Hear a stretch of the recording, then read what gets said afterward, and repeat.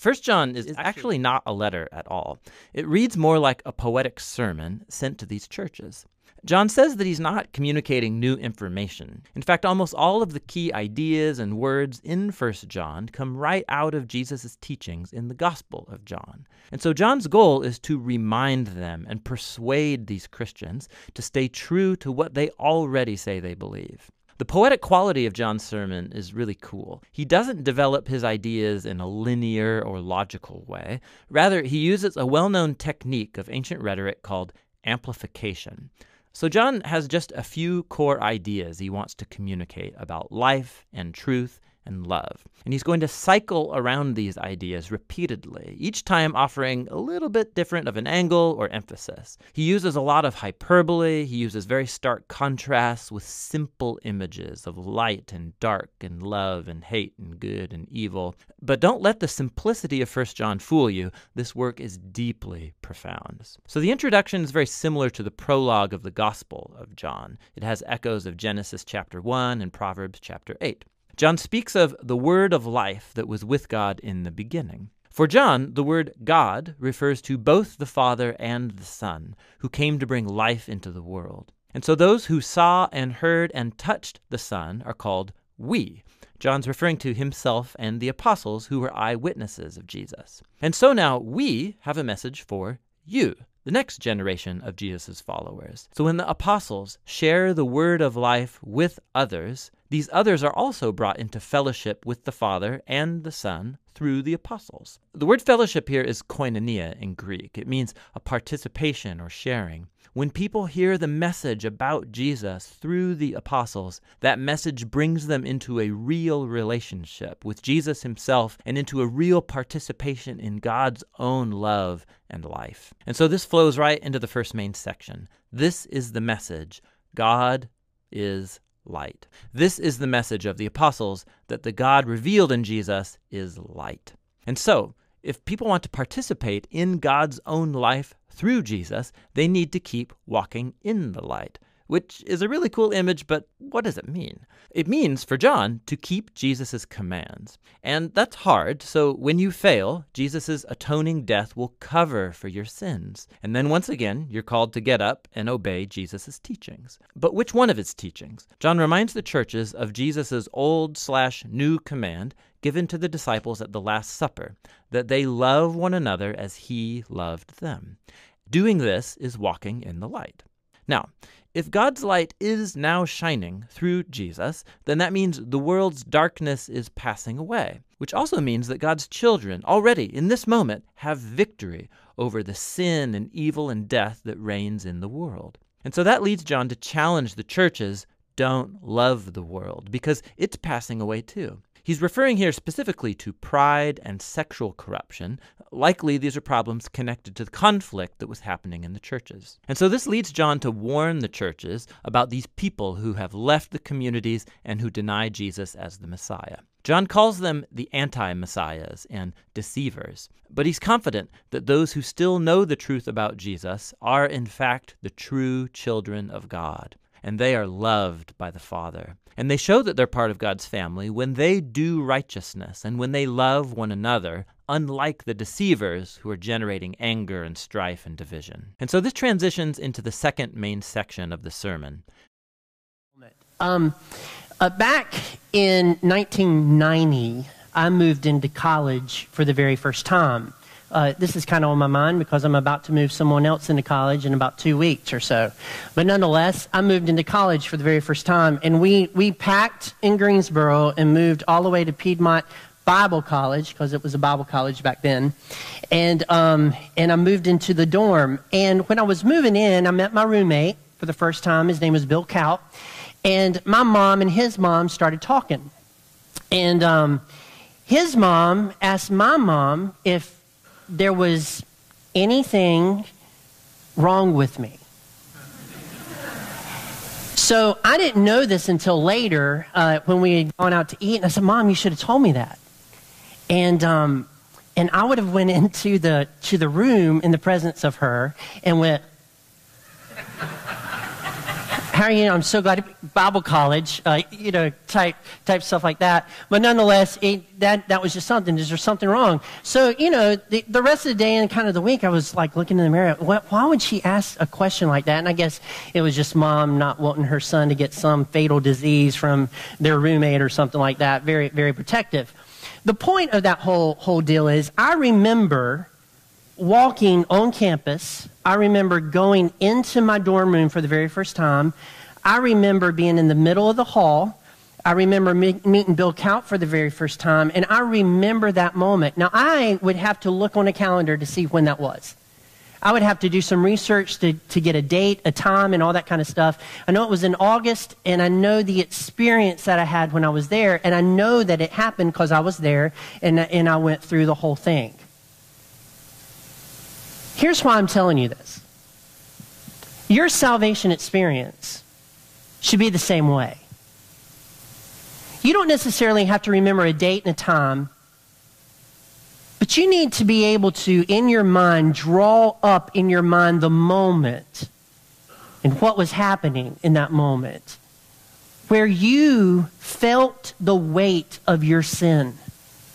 And you said, man, I have sinned against a holy God, and I am sorry for those sins, and then you asked him to be your Savior. Whether you asked him to come into your heart, whether you asked him to come into your life, however you worded it, there was a moment that you can go to in your mind where you can say, that was my moment of salvation. That was the moment I felt the weight of my sin.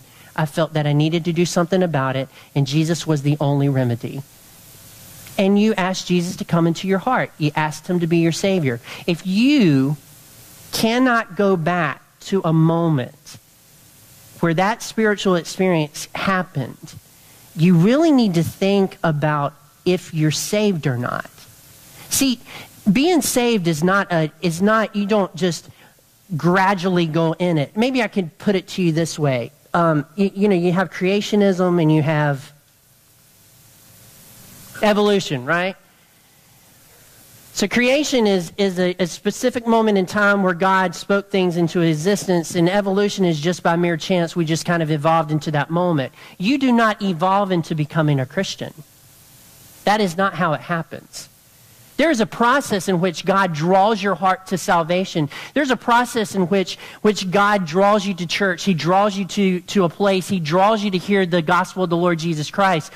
But there is a distinctive moment where God tells you need to be saved, and you feel the weight of your sin, and you ask Jesus to be your Savior. It's a decision. It's a moment. It's much like going to college, or better yet, it would be equivalent to getting married and saying I do to your spouse. It is a moment. You don't have to remember the date. You don't have to remember the time, but you would be able to remember that experience. And so we can't jump back into a book that talks about salvation that you may know if you're saved, right? Unless we just cover that particular part, right? I mean, we just can't do that. So with that said, let's jump into our Bibles to 1 John chapter 3, and we'll begin reading today with verse 11. 1 John chapter 3, verse 11. Oh, verse 4. We're going to read verse 14. Sorry. 1 John chapter 3, verse 14.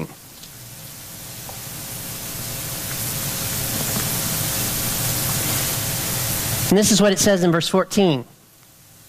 We know that we have passed out of death into life because we love the brothers. Whoever does not love abides in death. I'm going to read that again. We know that we have passed out of death into life because we love the brothers. Whoever does not love abides in death. If I was to survey the top 10 questions that people have in life, right? One in the top 10 at some point would be, is there life after death? Everybody seems to wonder that. They either wonder it at a funeral, or they wonder it because things are going badly in their life. They often wonder, is there life after death? I was kind of just going through a store one day, and I saw this sticker in the store that said this. It wasn't 1 John 3, but it was, is there life after death? Touch this motorcycle and find out. Now let me tell you, this was recent, okay? And actually this week is when I ran across this. And I began to think back, have I touched somebody's motorcycle at church that I didn't have permission to touch? And then I thought about a deacons meeting that we just had last Sunday. And I thought about after the deacons meeting, I just hopped right on Matt Lauder's motorcycle, didn't even ask him about it. Is he here today? Oh, right there. Didn't even ask you about it. I just hope, it's a Harley. I can do little motorcycles, but the big Harley is a little difficult because it's just different for me. It might not be different for you. I just like to sit on a Harley. I've sat on Nathan Johnson's old yellow Harley. That was really a lot bigger than yours. His Harley was bigger, more massive, because obviously he's better able to control that. So sit on that Harley. So I just want to publicly apologize to you for not asking to sit on your Harley before you did it, because I definitely know there's life after death. I just don't know if I'm really ready to see Jesus, although I'm ready to see Jesus. Okay? So, is there life after death? Next screen. So that said, that is the question. And we are oftentimes enamored with that question. Is there life after death? In John's day, that wasn't their question. Their question wasn't, is there life after death? They already knew there was life after death. In fact, in this culture, they had several scenarios of what happened to you after death. None of them was like ours, like reincarnation, but stuff that happened to you later in the afterlife. For the church, they knew there was life after death because they knew there was a heaven and there was a hell. And if you accepted Christ, you were able to go with him to be in heaven. They knew this. So their question wasn't, is there life after death? Their question was this: is there life before death? Is there life before you die? Is there a life where I have, quote unquote, fun, where I am actually living for the first time? Maybe not always fun, but maybe I'm living for the first time. Is there life before I die? And I'll be honest with you, that for a believer is the better question. Is there life before death? So when you read verse 14, that is what he is addressing. Is there life before death? And he says this: we know, gnosko, that we have passed out of death into life. We have life before death because we love the brothers. Whoever does not love abides in death. There is life before you die. There is life before death. And it all has to do with this thing called love. Love. Love. And man, when you start talking about love, people have all kinds of concepts about love. Some people think that love is all accepting and you never are harsh with anybody or tell anybody that something's wrong or right or whatever. And there's just all kinds of stuff about love. The love that is talked about here is the love that Jesus Christ showed you at your moment of salvation, that you in turn show other people. You know that you have Christ in your life if you love other people. This passage of Scripture is very clear. We know that we have passed out of death into life, we're now living, because we love the brothers. We love other Christians. This passage of Scripture has nothing to do with people that aren't saved. That's another passage about love. This has to do with, do you love your other brothers and sisters in Christ? Do you love the family that you are going to spend eternity with in heaven? I don't know if you know this or not. If you're saved, they're little mansions side by side, okay? so you're side by side, and there's not really a lot of like land you could have to be away from people. You're going to be with people, and you're going to be with brothers and sisters for the rest of your life. Now, some of you, I know I'm ahead of you, because you're like me and you think this. Well, then they'll be perfect, and I'll be able to love them. Right? They'll be perfect, I'll be able to love them. Right, yeah, that's it. But we love you, love your brothers. Now, I'll tell you a little story. I went to Sam's, and part of this is sin. Part of this I had to correct my attitude, whole deal. But I went to Sam's, and this was around the 4th of July to get hamburger, because we have this thing with the family.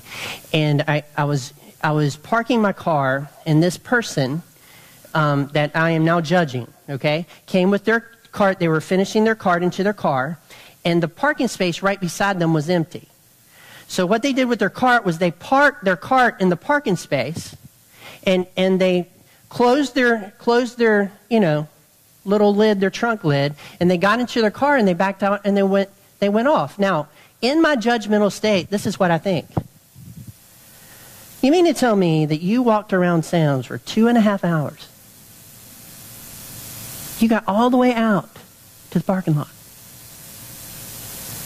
And you timed it in such a way that your energy would be zapped by the time you put that stuff into your trunk, so that you could not just walk a couple of steps further to put that cart, right, come on, cart into the cart thing?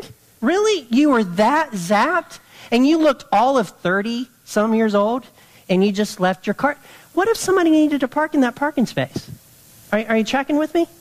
What if somebody needed to park in that parking space? So then I started thinking other thoughts that I shouldn't think. But then I got out of my car, and I thought, oh, just need to love, because I can't do anything about them. So I took the little cart, and I pushed it all the way inside Sam's, and I used that cart. Okay? That's what I did, because I am the more righteous and better person than the person that was in the... that's why I did that, of course. That's right. But it got me thinking, how much time could you actually save? Now, track with me here. How much time could you actually save if you just walked into Sam's and just took a cart that was already full? You go up to there, you grab the cart, because you know people, like, they leave them, and then they go over here and they get something way down the aisle, and then they get distracted, and they leave that cart there. I've seen them. I've passed them.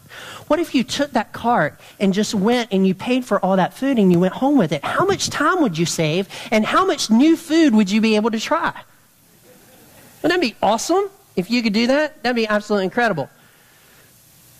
But you don't do that, because you have kind of respect for people. You have respect for their cart. You have respect for what they have in it, and you just kind of just pass it by. You might push it to the side, right? Respect is not the same thing as love. And some of the people you hate, you don't respect. But some of the people you hate, you respect because of their power and their position. Respect is not the same thing as love. There's a lot of people that you might not like and you might hate, but you still have to respect because they're above you. Are you tracking with me? But in this passage of Scripture, you have to love, it says. You have to love. Whoever does not love abides in death. Now, let me just randomly pick. I'll start with Roger, because he's the easiest. Roger has a particular lifestyle. I don't know if you know this or not. He has a particular lifestyle. He's what you call retired and busy. Retired and busy. On any given day, I can go down Farmington Road, and he'll be hoeing at his fence post. Or he'll be, I'll see his truck, and he's out there doing something with cows. Or he'll stop by here and paint something, or he'll do something. He has quite the lifestyle and quite the life. In fact, I think that he is Farmington CSI. That's what I think. Because he tends to know everything that's going on in the community. Somebody over here has problems or something like that. He knows, he seems to be investigating, and he has his little route. So that is his lifestyle. Now, with that in mind, I want you to look at verse 11. It says this, "For this is the message that you have heard from the beginning, that we should love one another. we should not be like Cain, who was of the evil one and murdered his brother. And why did he murder him? Because his own deeds were evil and his brother's righteous. Do not be surprised, brothers, that the world hates you. We know that we have passed out of death into life because we love the brothers. Whoever does not love abides in death, and everyone who does not love abides in death. I do not have my glasses today. So here's the equation. If you hate, that equals death. If you love, that equals life. I would take it one step further and say, if you are destructive towards someone, you are living in death. If you are building up someone and helping them out, you are living in life. You are living in love. We oftentimes can shift ourselves into death in a skinny minute. How many of us have been in a situation where we're supposed to love a brother, but then we're like so irritated with them that all of a sudden we hate them? How many of you have ever been there? That is the moment in time that our heart shifts over into death rather than life. You see, love is constantly wanting the best thing for your brother, for your sister, for the people around you, for the other Christians. It's constantly loving and wanting what's best for them. It's not having ill feelings toward them. It's not being against them. Love is loving them, wanting to help them out, right? And when we love and when we are positive, that is when we have life. Second, let me pick someone else in the room. Let's see. Brad Ratledge. Brad Ratledge is a good one. Brad Ratledge has quite the lifestyle. I don't know if you know this or not. Not only does he have perfect hair, okay, and he looks pretty cool, right? He also has this group called the Happy Ones. As soon as you hear Happy Ones, you're happy. Like you hear happy ones. Oh, great. They're going to be over here playing for this party. They're going to be over here playing this. The happy ones are going to be here. And to be honest with you, they look happy when they're singing. I don't know if you've ever seen the videos or been to them live. They look happy. Brad is always into his music. His lifestyle is music, and he loves music, and he's always moving. I would challenge Brad, just to be able to see it, to play the guitar and lead something stiff. Just one time. I just love to see that because I think that would be absolutely funny. He's always moving. He also has another guy in his group that just beams with sunshine. Like he smiles, he's into it, and then there's the lady. She's also into it.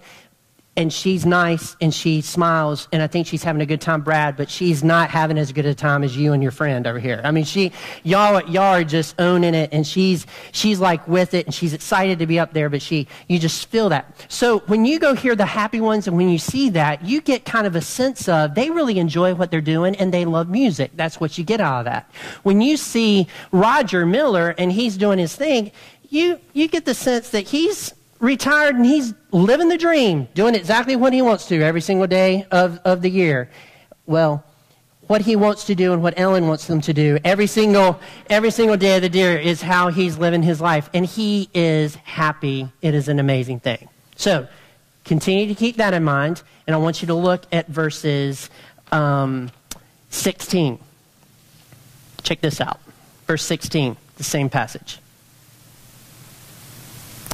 By this we know love, that he laid down his life for us, and we ought to lay down our lives for the brothers. So love is not only the absence of hate, irritation. Love is something that you feel you want to benefit, you want to connect, you have a different feeling toward that person. Love is also laying down your life for your brother and sister in Christ. Now, Obviously, the first part of this verse has to do with Jesus. Jesus so loved the world that he laid down his life for us, right? That's why he laid down his life. And he wants us to do the same sort of thing. He wants us to lay down our life, and he wants us to sacrifice for each other. Those verses continue to kind of unpack that. In verse 17 it says, "But if anyone has the world's goods and sees his brother in need, yet closes his heart against him, how does God's love abide in him?" In other words, if we look around and there's another brother and sister that is in need, or they need something, and we close our heart against that brother and sister, we are living in death. But if we see a need and we desire to help with it, and we help with it as much as we can, that shows that we have God's love in our hearts. Now, I know that you are similar to me. I have stuff in my house that is just stuff in my house that I really don't use, right? Most of my stuff is tech stuff that is just lying around. And cords. I have a box of cords. Just in case, right? I need the old cord that hooks up the old Atari. If I ever run across one of those, I have the cord that hooks that up to the, right? I have, just in case, I have it all there. But we all have stuff in our house that is just lying around. Sometimes in life, there are people that need that stuff that are around us. For instance, here recently, let me just step one step back here to say, Heather and Seth Parnell have found a house. There are some issues with the foundation of that house, so they're going to fix the foundation. But maybe 2-3 months or years, they're going to be in that house because they've gone through a series of events. I don't know if you know this or not, but Seth and Heather Parnell, their lifestyle is every now and then on a Saturday evening, they go to Bowman Gray and watch the races, right? So I fully expect that lifestyle to expand a little bit, and when they're just living right over here, they're going to go to the drag strip, right? And they're going to watch all that stuff in the stands and see all that. This is what you call a lifestyle without children. That's what you call that, right? And they are living it to their fullest. See, like when he's off work and she's off work, you don't know where they're going to be. They could be at her house in the mountains, hiking, making macaroni and cheese at home every night. But they do that sort of thing. They have a lifestyle of the young married couple, and they're really good. So let's just back up. They're about to get this house. So I asked them, I asked Seth the other day, I said, Seth, what are you doing about Wi-Fi? Because I would rather have Wi-Fi than a bed, okay? Just rather have Wi-Fi than a bed. Make sure all that tech stuff's up, and then we'll think about a mattress, right? That's what we'll do. So I asked him about that, and he said, well, I'm thinking about, I don't know if you work for him, and I hope you don't, but Yadtel, and we're going to get Yadtel's Wi-Fi. And I said, brother, you do not need to get Yadtel's Wi-Fi. It's bad enough that you're going to have to use the router. You just use the router. I have a Wi-Fi system at home that I will give you, and you can just use it. It's just sitting in my house. It's just in my office, and I'll just give you that, right? I'm telling you that not because I gave it to them, but because you also have stuff just sitting around in your house that other people might need. And when you notice that those people need something, you take the stuff that you aren't using and you give that to them to use. You don't need to hold on to it. How many routers does Wi-Fi routers does a person really need, right? I tend to collect them for some reason. I see one, grab it, I collect it. But we give things away. This is why I'm telling you this. You might be sitting here today thinking, I don't have enough money to help someone. God only requires you to help as much as you can. He requires you to take what He has given you and help another brother and sister in Christ when they are in need. He does not require for you to do something bigger than what you can do.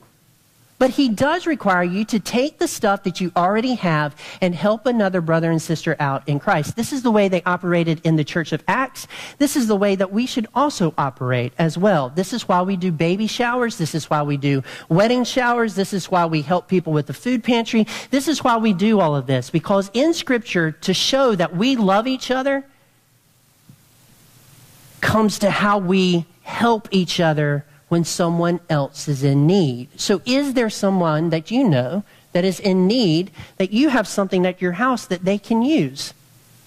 Maybe it's time to take that thing and just say, look, this has been sitting at my house and you need it and I want you to have it and I want you to use it. Amen? If you shut your heart off and you say, I'm not going to help, that means something about your spiritual condition. It really does. By the way, and I really don't care what political side you're on, this is biblical. In God's church, He already has a system to help people in need. He already has a system. It's a family. It's a family getting together, helping other family members make it through a tough time. And it's a system that says, we will support you while you're down and help you get the job that you need. We will help you not only here, but we will help you get to be self-sufficient. It is very healthy, and God already has it for the church to do that. Verse 19 says this. Verse 18, sorry. Little children, let us not love in word or talk, but in deed and in truth. Little children, let us not love in word or talk, but in deed and in truth. Keith Miller, who's sitting in the back row, blue shirt, head down, head shining. That guy. I don't know if you know this or not, but he is a police officer, so he lives that life of a police officer during the week. He has on his phone right now an app that is counting down the days to his retirement. If you would like to see that, he will show you that app and show you these are the days. And then he'll tell you, I'm going to get another job, but these are my final days at the police department, and I am counting them down, and it is going to be over. And he's excited about that. What else you might not know about him is every now and then, at least once a week, or maybe once every other week, depending on when it's needed, he comes to the church and he mows the yard.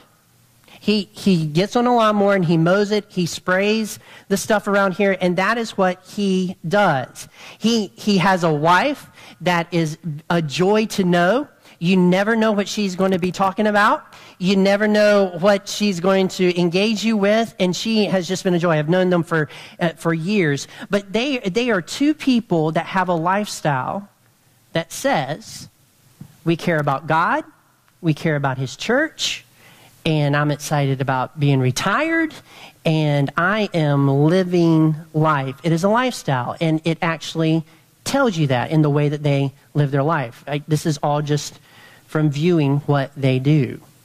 Now, I have told you about Roger, right? I have told you about Seth. I have told you about Keith, right? I've told you about all of those. I've taught you about Brad Ratledge. And I've told you that you can actually see the life that they are living by what they are doing. That is precisely what this verse means. Little children, let us not love in word or talk, but in deed and truth. You can say all day long that you love me and never show it, and I will never believe you. You can talk love to your friends, and you can make like, oh, I just really love them, and oh, blah, blah, and you do all that kind of talking, but never really show that love, and it's not authentic. This verse of Scripture says, if you really love someone, don't talk about it, show it. How many of us just talk it? How many of us just say it so we look good because it's the Christian thing to say? We need to be a church that does it. We love people. We're in contact with people. We're wondering how their life is going. We're wondering what's happening in their life. We are talking to them. We are connecting.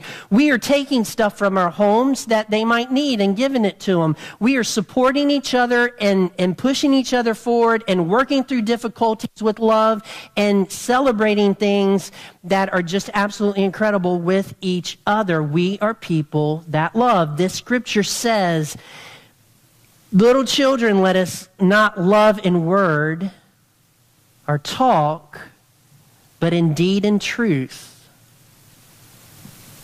You either are talking that you love people and really don't, or you're showing that you love people and you really do. It is an either or.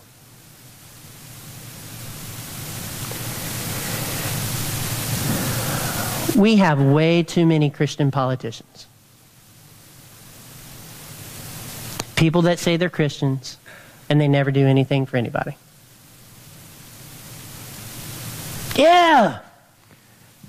I just love them. Never do anything for them. Never contact, never do anything. Too many Christian politicians. We as Christians need to get out of the political realm of the little Christian stuff that we say and we really don't mean, and get down to the nitty-gritty and actually start doing it. And loving, and sharing, and helping. Because that's what a family does. You love in deed, not just in talk. If you want to talk, just go to the nearest salon, have at it. Or a barbershop. I would have to say the barbershop's where interesting to be. Because I'm not, yeah, okay. That's not even part of the sermon. 20, verse 20. Check this out, verse 19 and 20.